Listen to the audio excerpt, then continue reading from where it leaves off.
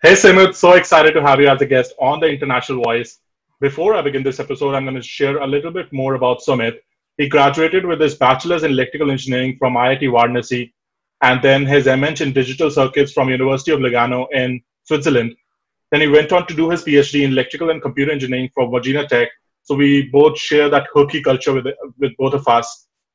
Since then, he has worked at three Fortune 500 companies like Cisco Systems, Intel, and most recently as a senior architect at Nvidia. Is there anything else you would like to add, Sumit? No, I think thank you for the great introduction. Yeah, happy to. Sweet. So let's start off with your time back in India. Before, when you were preparing for IIT and your engineering for bachelor's degree in engineering, what was the preparation like? Were you always inclined towards engineering and tech? Let's share that with viewers. Sure. So yeah, I have a little bit of an interesting background. From my father's side, I'm probably the only engineer in my family.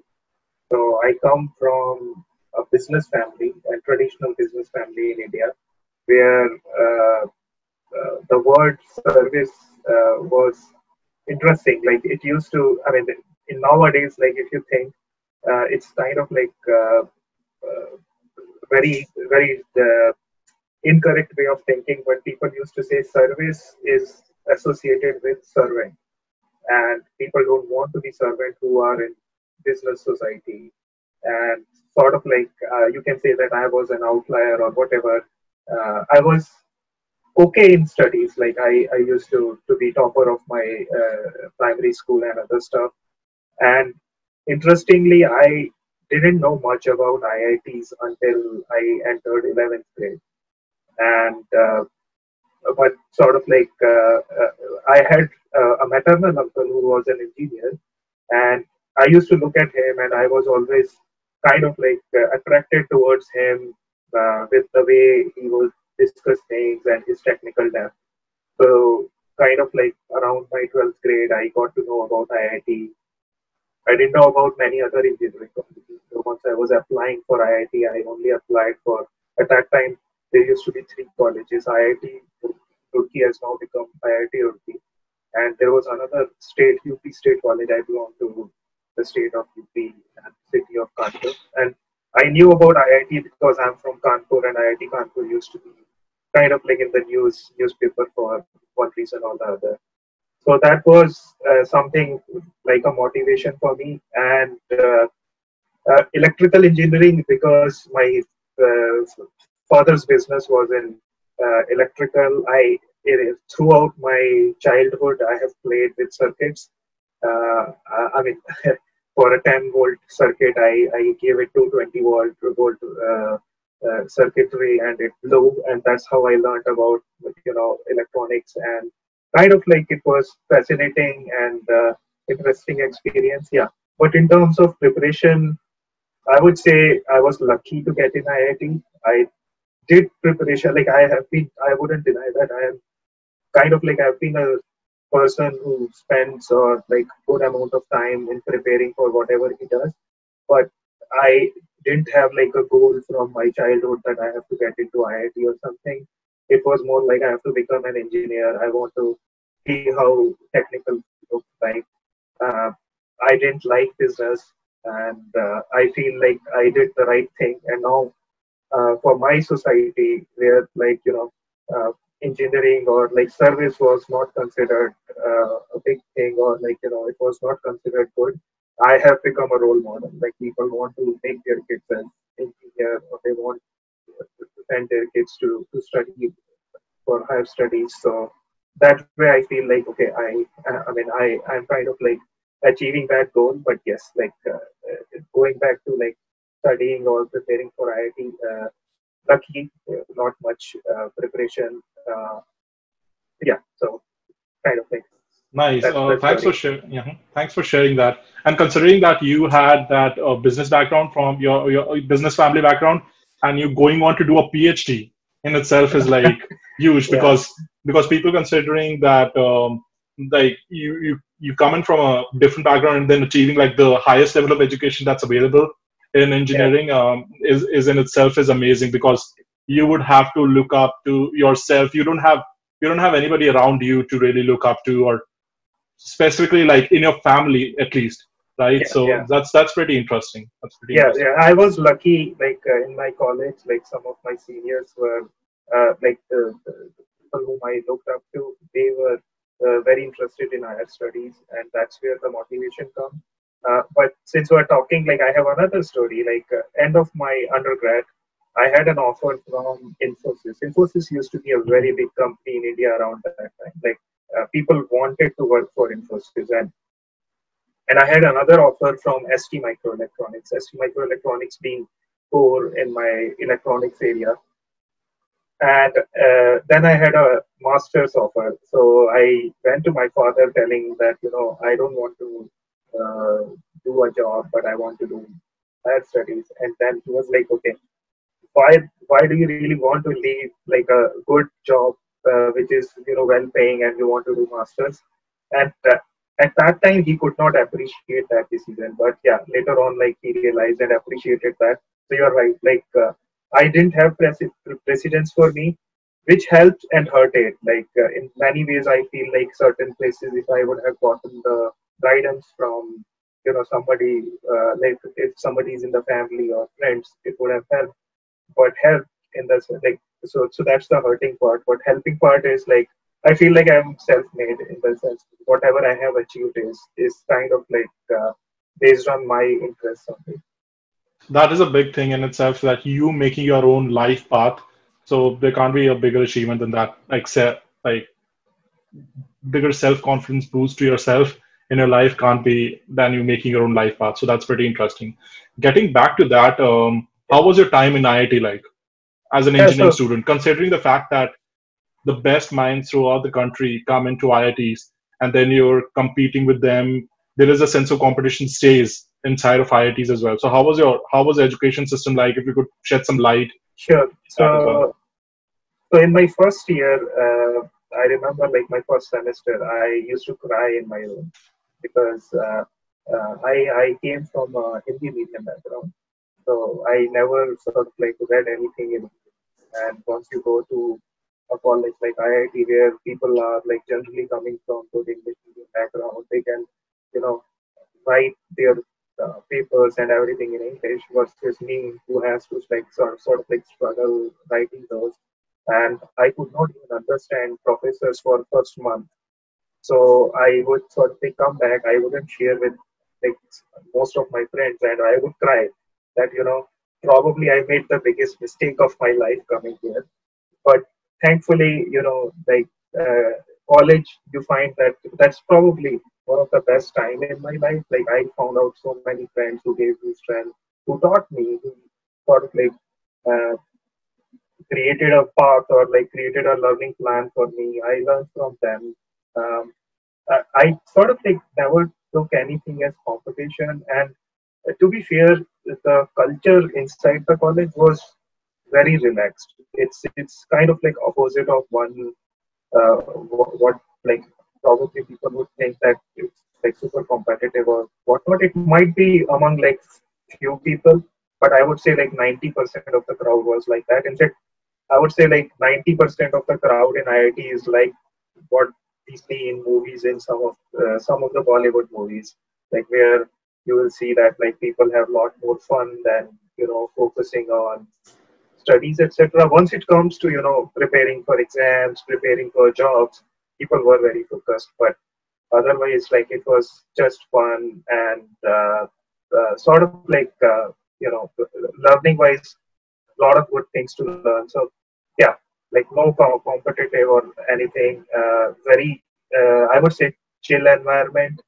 I would consider myself more on a studious person side versus chill type, but I kind of like belong to something in between. So I could go to Okay, any group and uh, gel well with people. That's how that's sort of like nice. That's yeah, nice. That's nice.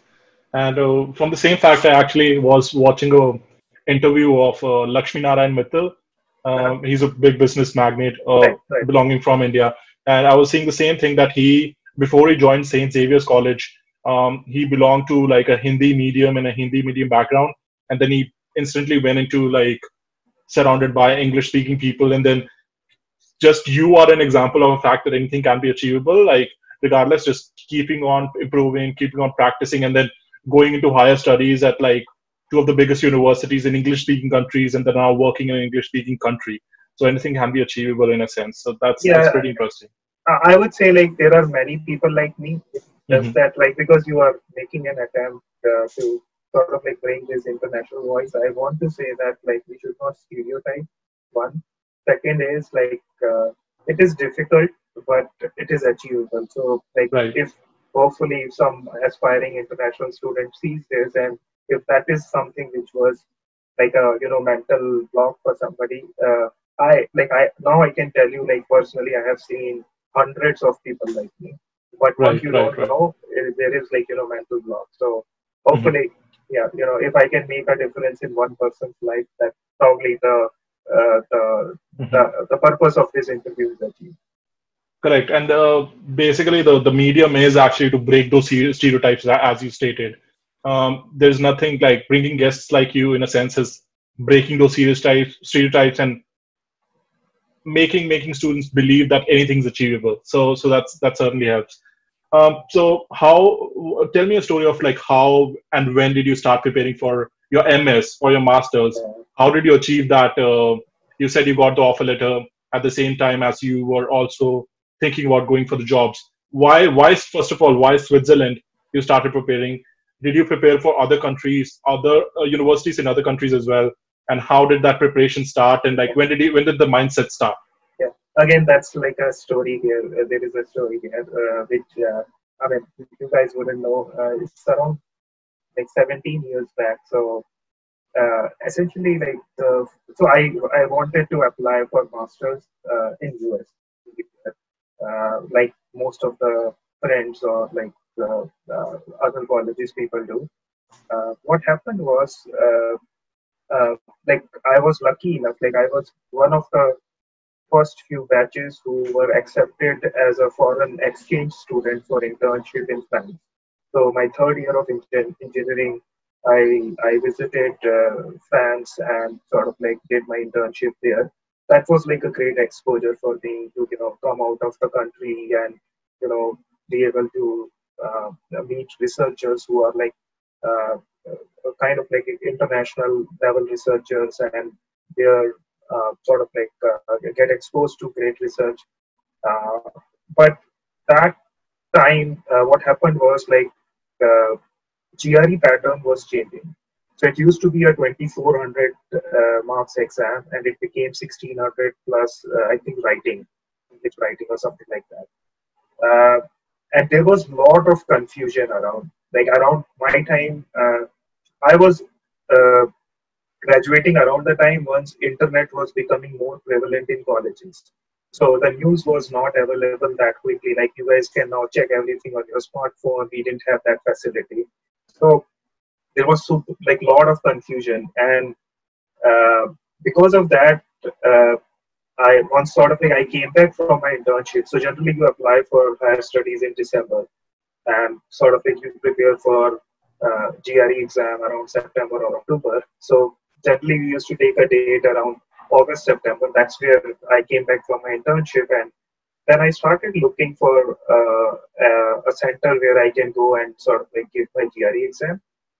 No center was available until next year, January or Feb. That is like I had no chance of applying to US. So kind of like that was my story where then I realized that okay, if I can't apply, I will lose like a year or two, and I wanted to continue pursuing my masters.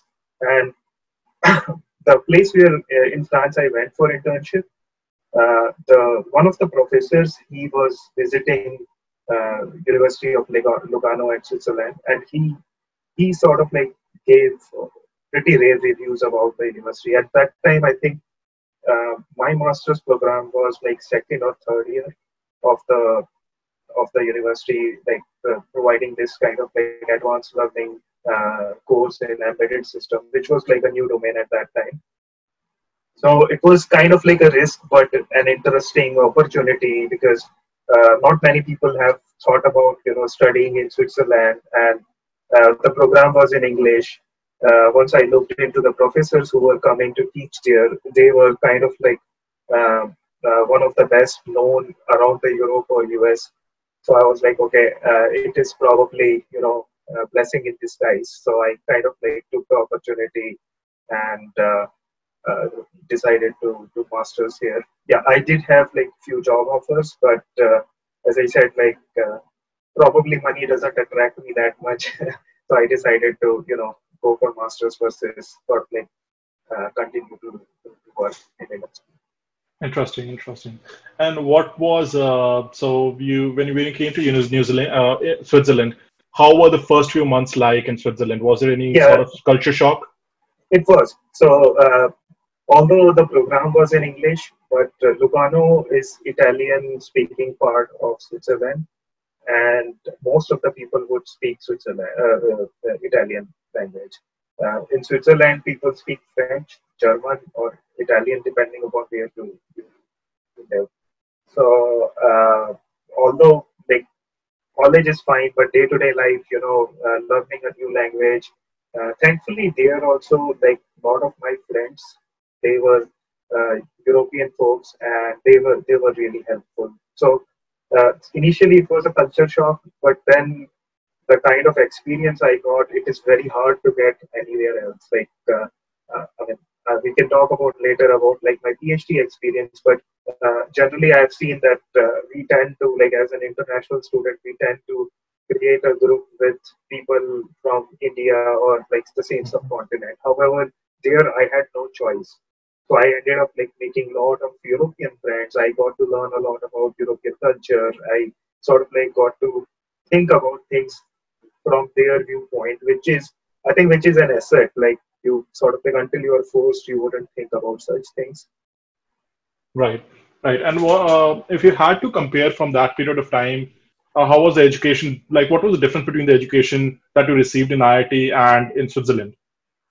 Yeah. So IIT education is kind of like more generic. I think that's something which is improving now in India. But we have like this culture of you have like main exams and some midterms. You have to remember many things and sort of like just prepare for the exam and then you forget. So I mean, of course, there were good professors, but somehow I feel like the motivation to learn was not there. Motivation to score was there, but motivation to learn was not there. I think first time in my masters, I got introduced to that concept that learning is more important than scoring. So I would say like probably I got the lowest score in my whole education in my masters, but probably I got the highest learning there because my focus was like less on you know getting top marks in each course versus sort of like try to understand and keep that knowledge for long term. So that is like the biggest difference I would say I saw in my masters and undergrad. That pretty much sums up, right? Trying to learn as compared to trying to learn to like try to kind of like just the Indian education system in a sense is very like scoring based, so you have to remember a lot of things. So you pointed it out perfectly. So that's amazing. And so once you graduated in your from your masters from Switzerland, what was your plan like? Were you planning to stay in academia and PhD? What was the plan Yeah, that you moved to America, apply to universities in America, like Virginia Tech, where I'm studying right now? yeah, What were you looking for job opportunities in Switzerland? Were there any good job opportunities? yes. And what would be your suggestion based on that? Like, is Switzerland is an attractive option for international students to consider for higher education? Yeah. So like now with this much experience, I can say that we should not like the education should not be for job. It should be for learning. And like if you want to get a job, probably even graduate studies are not required. Like you probably if you after your undergrad, if you join a company, you might be better off in like in so in the sense of like how society perceives somebody is successful.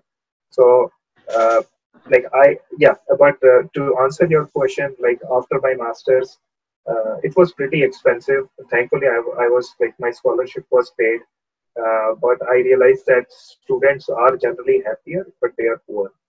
So I wanted to like see enjoy like make some money or whatnot.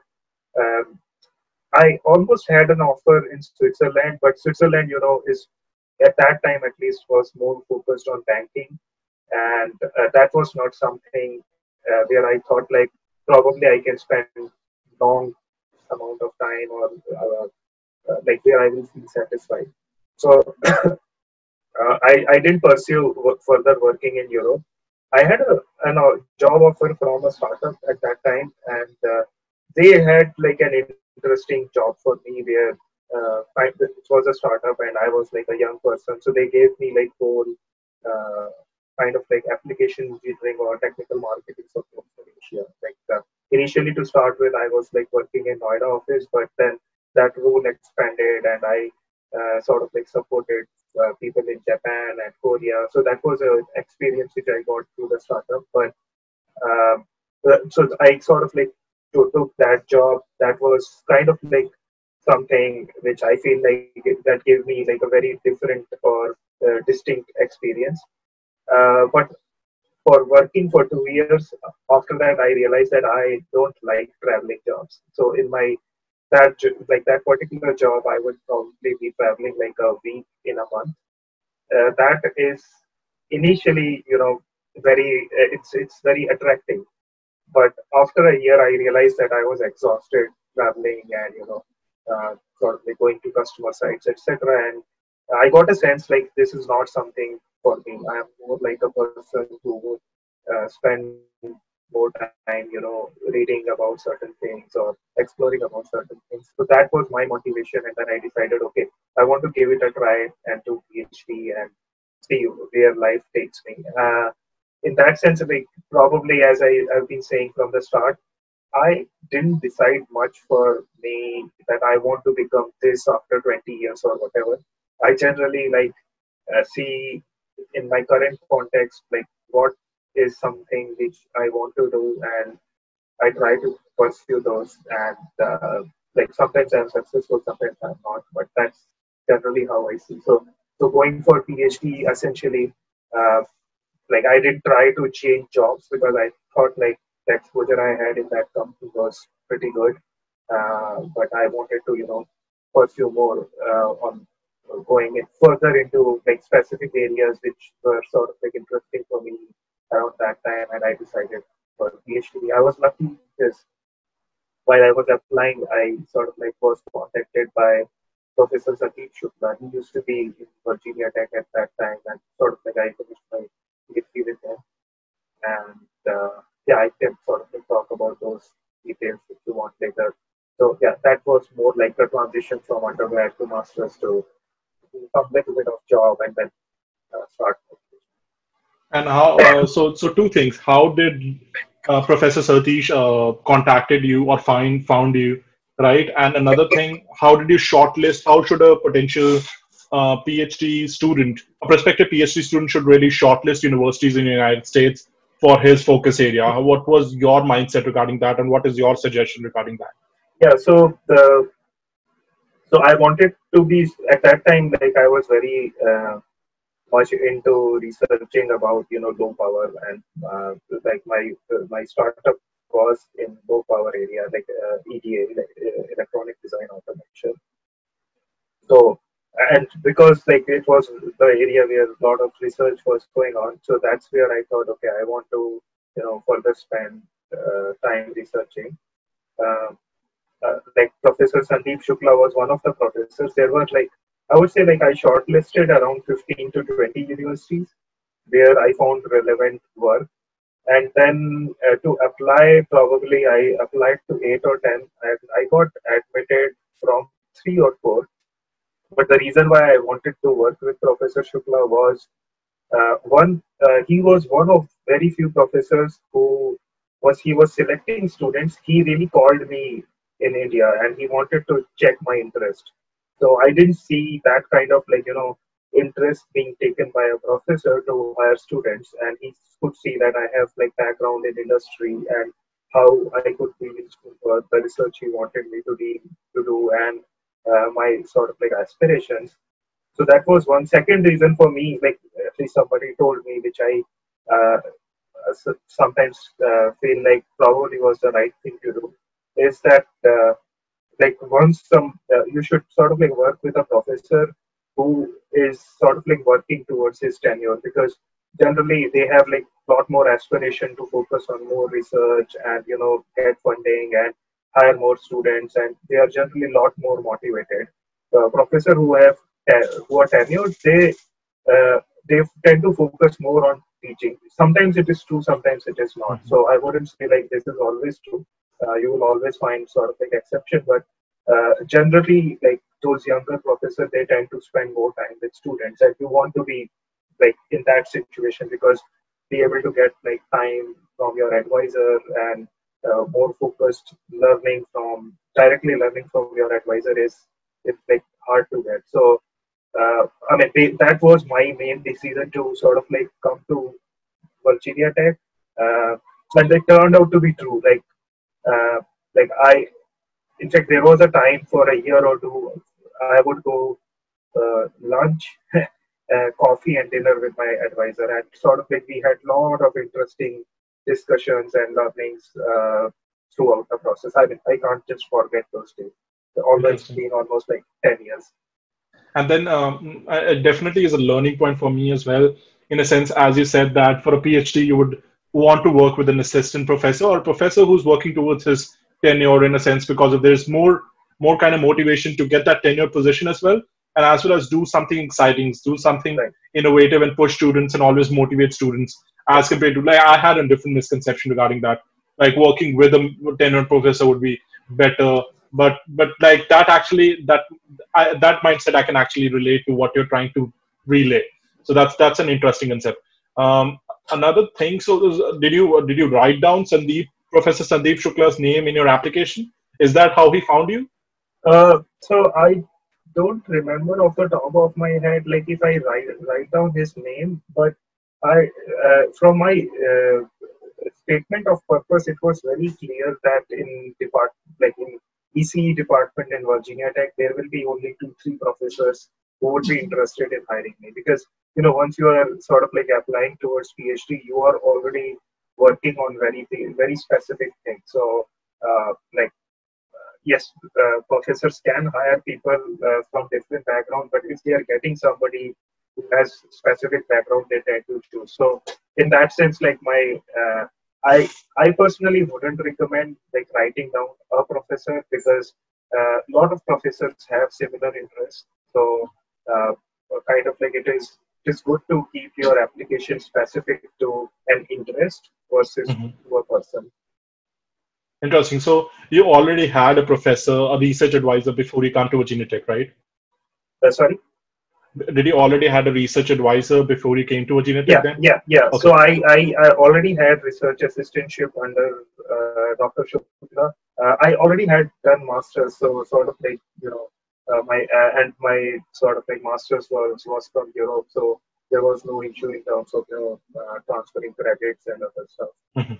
So I was more like a researcher in that sense, and uh, the work was in some sense defined, domain was defined, but you don't know what you would be working. Right. And there's an interesting thing. So you worked as an engineer for 2 years right after your master's, and then went back into research, and then you're back into the industry, right? So Yeah. there's a thing that you wanted to do research, some exciting stuff, and then you're back in the industry. So tell me about like your time in the like as a PhD student, because I would assume at that period of time you were you thinking about going into academia and continuing cutting edge research, or what was the process, or were you Yeah. thinking about a job in the industry, because you did internships as well as Right. a PhD student? So can you Right. share something? What was Yeah. your mindset at that time?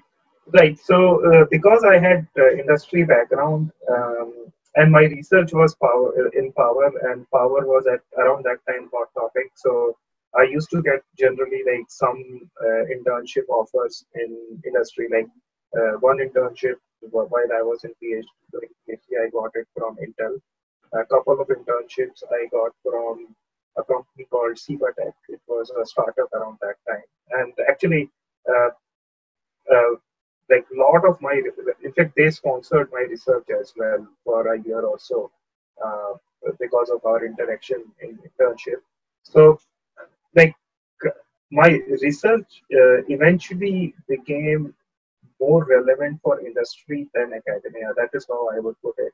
Of course, it was research, so I was sort of like exploring new ideas, but it was not very theoretical research. So it required, proving your concepts sometimes, like which is more useful from industrial application point of view. So kind of like I needed to marry some of my ideas with industry and sort of like, be able to uh, prove that it really works in those kind of systems. So uh, it might be because I had worked up in the past and like some exposure of academia and mix of industry and academia sort of like motivated me to remain industry and sort of like pursue other things. One other reason is that like I'm not somebody. I'm in that sense like little fickle-minded. So uh, I I started my undergrad in electrical engineering, which is not like electronics, but I used to love electronics. So in my master's and PhD, I moved myself towards electronics. And now in last 7 8 years, I have completely transformed myself, and I kind of like I have moved to something different. So that's something which I love to do. I enjoy to do. So until my hairs are not gray, I would probably keep like I really want to keep reinventing myself and try new things. It has sort of like pros and cons, but it is like personal choice. So yeah, so like even though I sort of like did PhD and I had academic inclination, I found that okay, I was feeling more excited to join industry. There were like some great opportunities around that time in Cisco, which were relevant to what I did in my PhD. Unfortunately, like I joined Cisco, and after a year, those efforts sort of like didn't pan out, and that's where I moved to Intel Research for 3 or 4 years.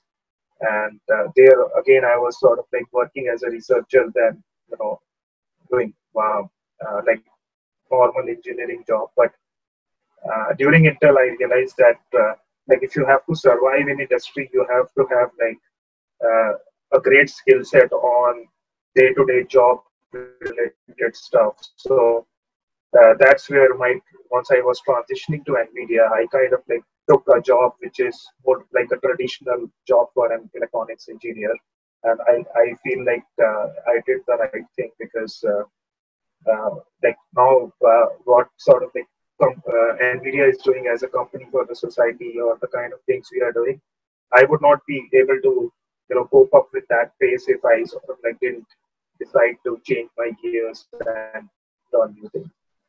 Interesting. So you kept on evolving, and at each stage of your life and each stage of the company or industry and PhD, you kept on evolving, right? Evolving yourself. So that's pretty interesting. Do you have any suggestions for PhD students who are in a dilemma of whether they should go for an academia? They're probably in a third year and they are in a dilemma whether they should go for an academia job or whether they should go for an industry. What would be your suggestion for them in terms of what they should be focusing on in order to decide that, Yeah, right? Would internship would be a good yeah, kind of trial for that? Like, if you yeah. could, like, whatever suggestions you have. So I generally say like follow your heart. I have been that person that like uh, I don't worry that much about what will happen in future, or is it sort of like going to make my CV look good and other stuff. I generally try to follow my heart, but I think internship is one great way of getting exposure to industry. Other thing is like kind of like what suits you. So some people, once they are in their PhD program, they exactly know. And I mean, like I have seen some such people, and I can say that like they should definitely go to academy or research lab labs because they would do great there. There are some people you would see that kind of like wanted to, and once you are young, you sort of like, and you can't just decide what you would do next 30, 40 years in your life, right? So you want to explore, and I would say like PhD program is like that. Like you want to do some research. Most of the PhDs generally fail in the sense that like if you see uh, out of 10 or 15 research papers, one research paper can make impact. But if we didn't do that research, those 14 failures were not seen. 15th will not be successful. So if you're part of that PhD, don't feel bad. It's all about learning. It's all about applying, doing problem solving and things like that.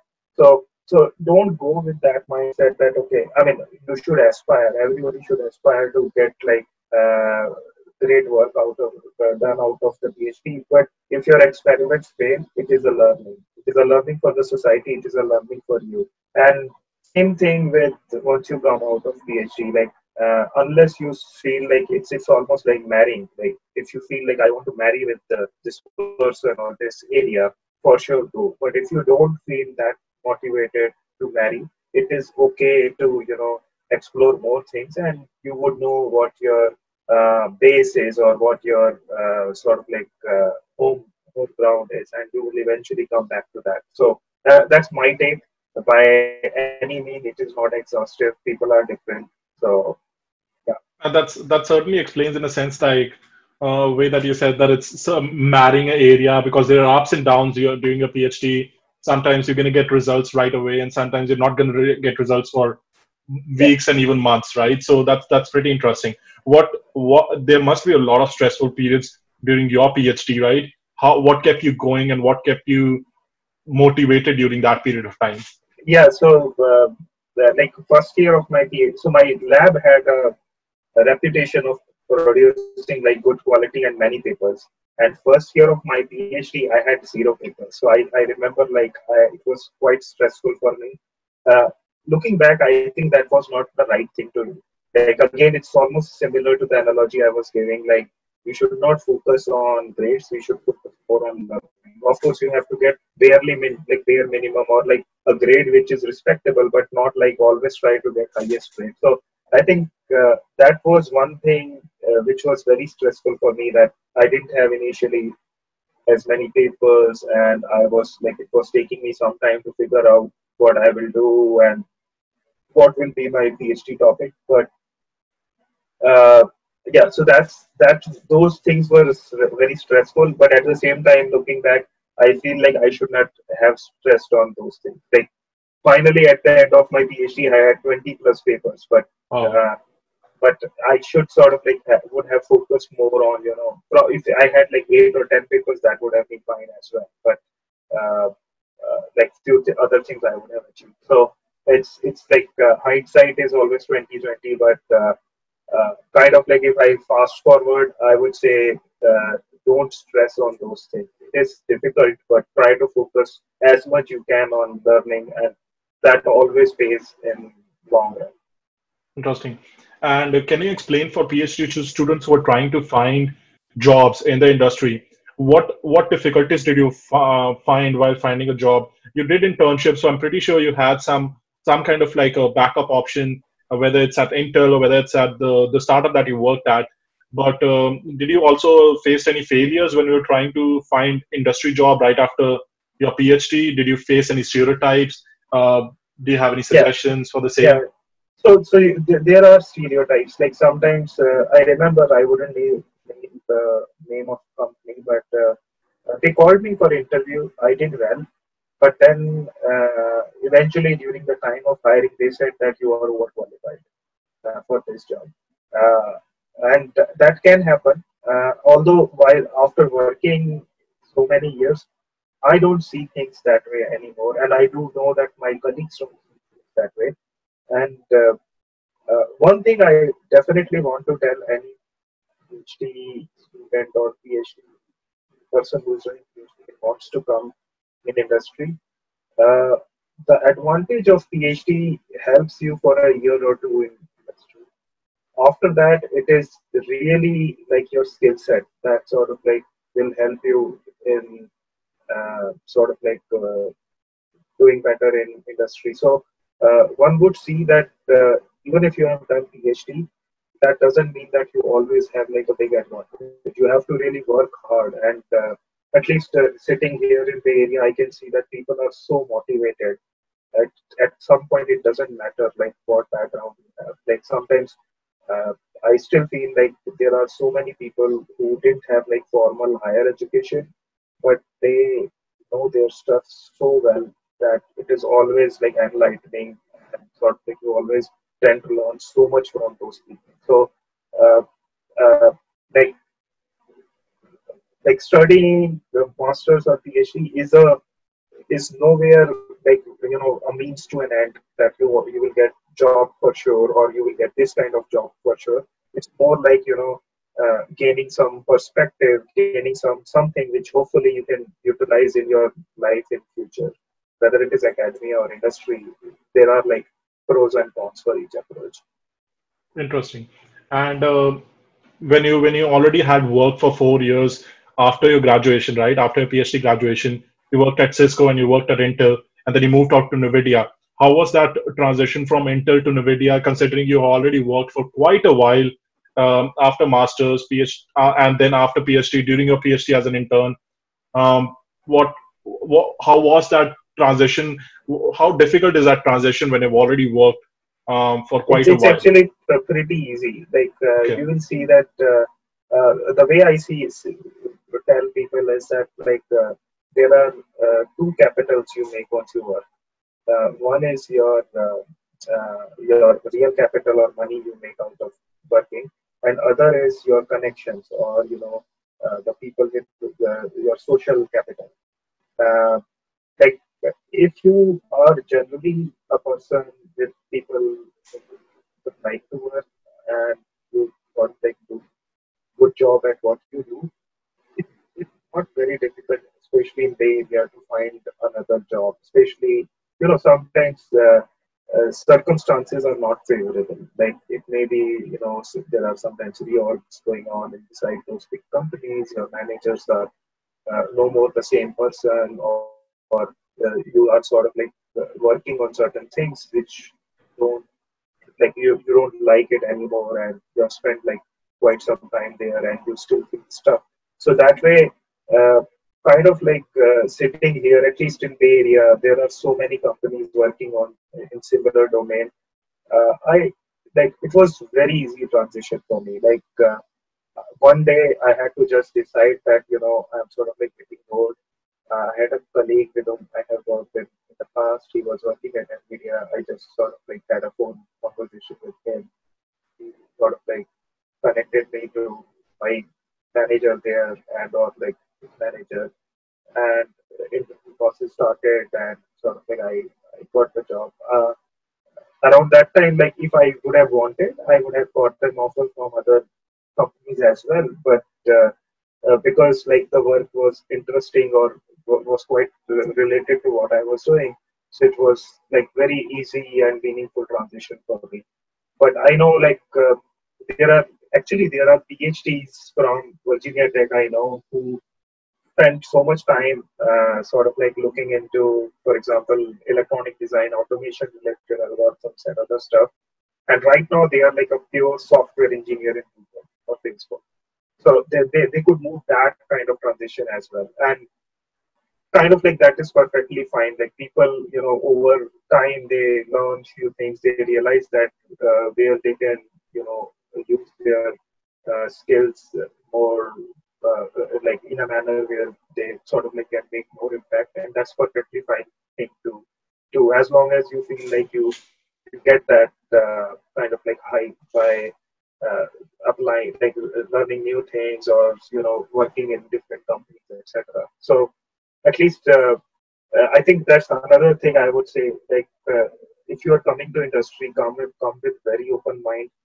Uh, don't sort of like think that this is how job would look like. Sometimes you will get very bad surprises. Sometimes you will get great surprises. So just be ready. Have open mind. Like try to gain good skill, and if that is the case, hopefully, like changing jobs or, moving up the ladder or down the ladder or remaining in the same ladder is kind of like up to you. And each of those options have its pros and cons. Make sure that you really mean what you have written in your resume. There are not a lot of expectation once somebody is coming out of college, once we are hiring, except for the fact that the person should be very good in fundamentals, whatever it is. Like if you write that you are good in software, then you should be good at it. Like if somebody is asking you to write algorithm or code, you should have that proficiency. You should sort of like be able to justify it. If you write the same thing for hardware or some other skill, you should be able to justify that. So that's one.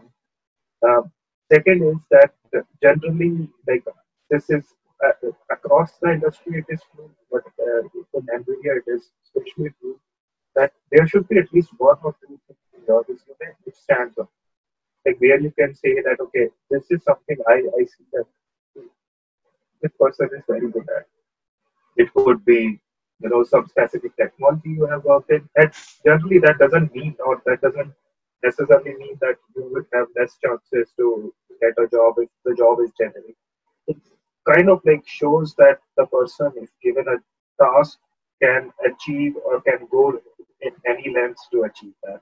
So that sort of like is very important that there are few things which should stand out. Otherwise, like if I am reading a resume of like 10 people and all of them are saying that they have proficiency in whatever C, Java, Python, then how do you stand out? Mhm.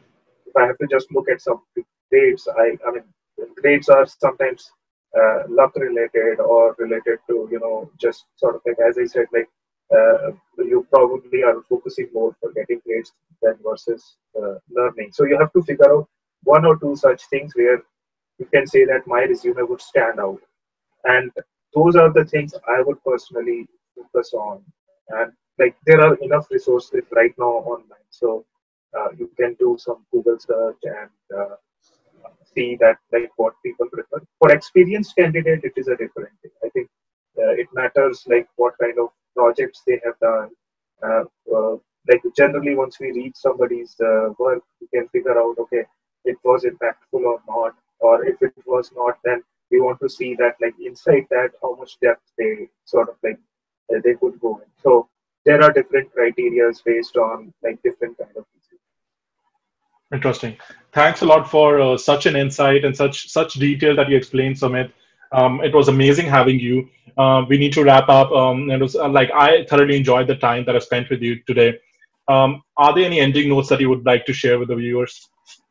Yeah, so I would just say one thing like I'm somebody who tried to follow the heart, and I wouldn't want to say that in the dictionary of people like what success defines as like I'm successful, but I sometimes feel that I'm a lot happier than people who are just going after money or position. So if you are studying, follow the heart, like focus on your studies, try to gain each and every moment out of your studies, and once you go for work or academia, make sure that you enjoy it. Like life in that sense is short, so try to follow your passion and try to sort of like go with what your heart says, although we do a lot of work which is requires brain power. That was a beautiful point, Sumit, and that really wraps up today's episode in a sense that doing what your heart says and being happy in the moment and living life to the fullest, right? And that in itself just wraps up the episode. You perfectly put it. So I appreciate it. Thank you so much, Sumit. Thanks a lot for your precious time. Thank So you. thank you. Thank you.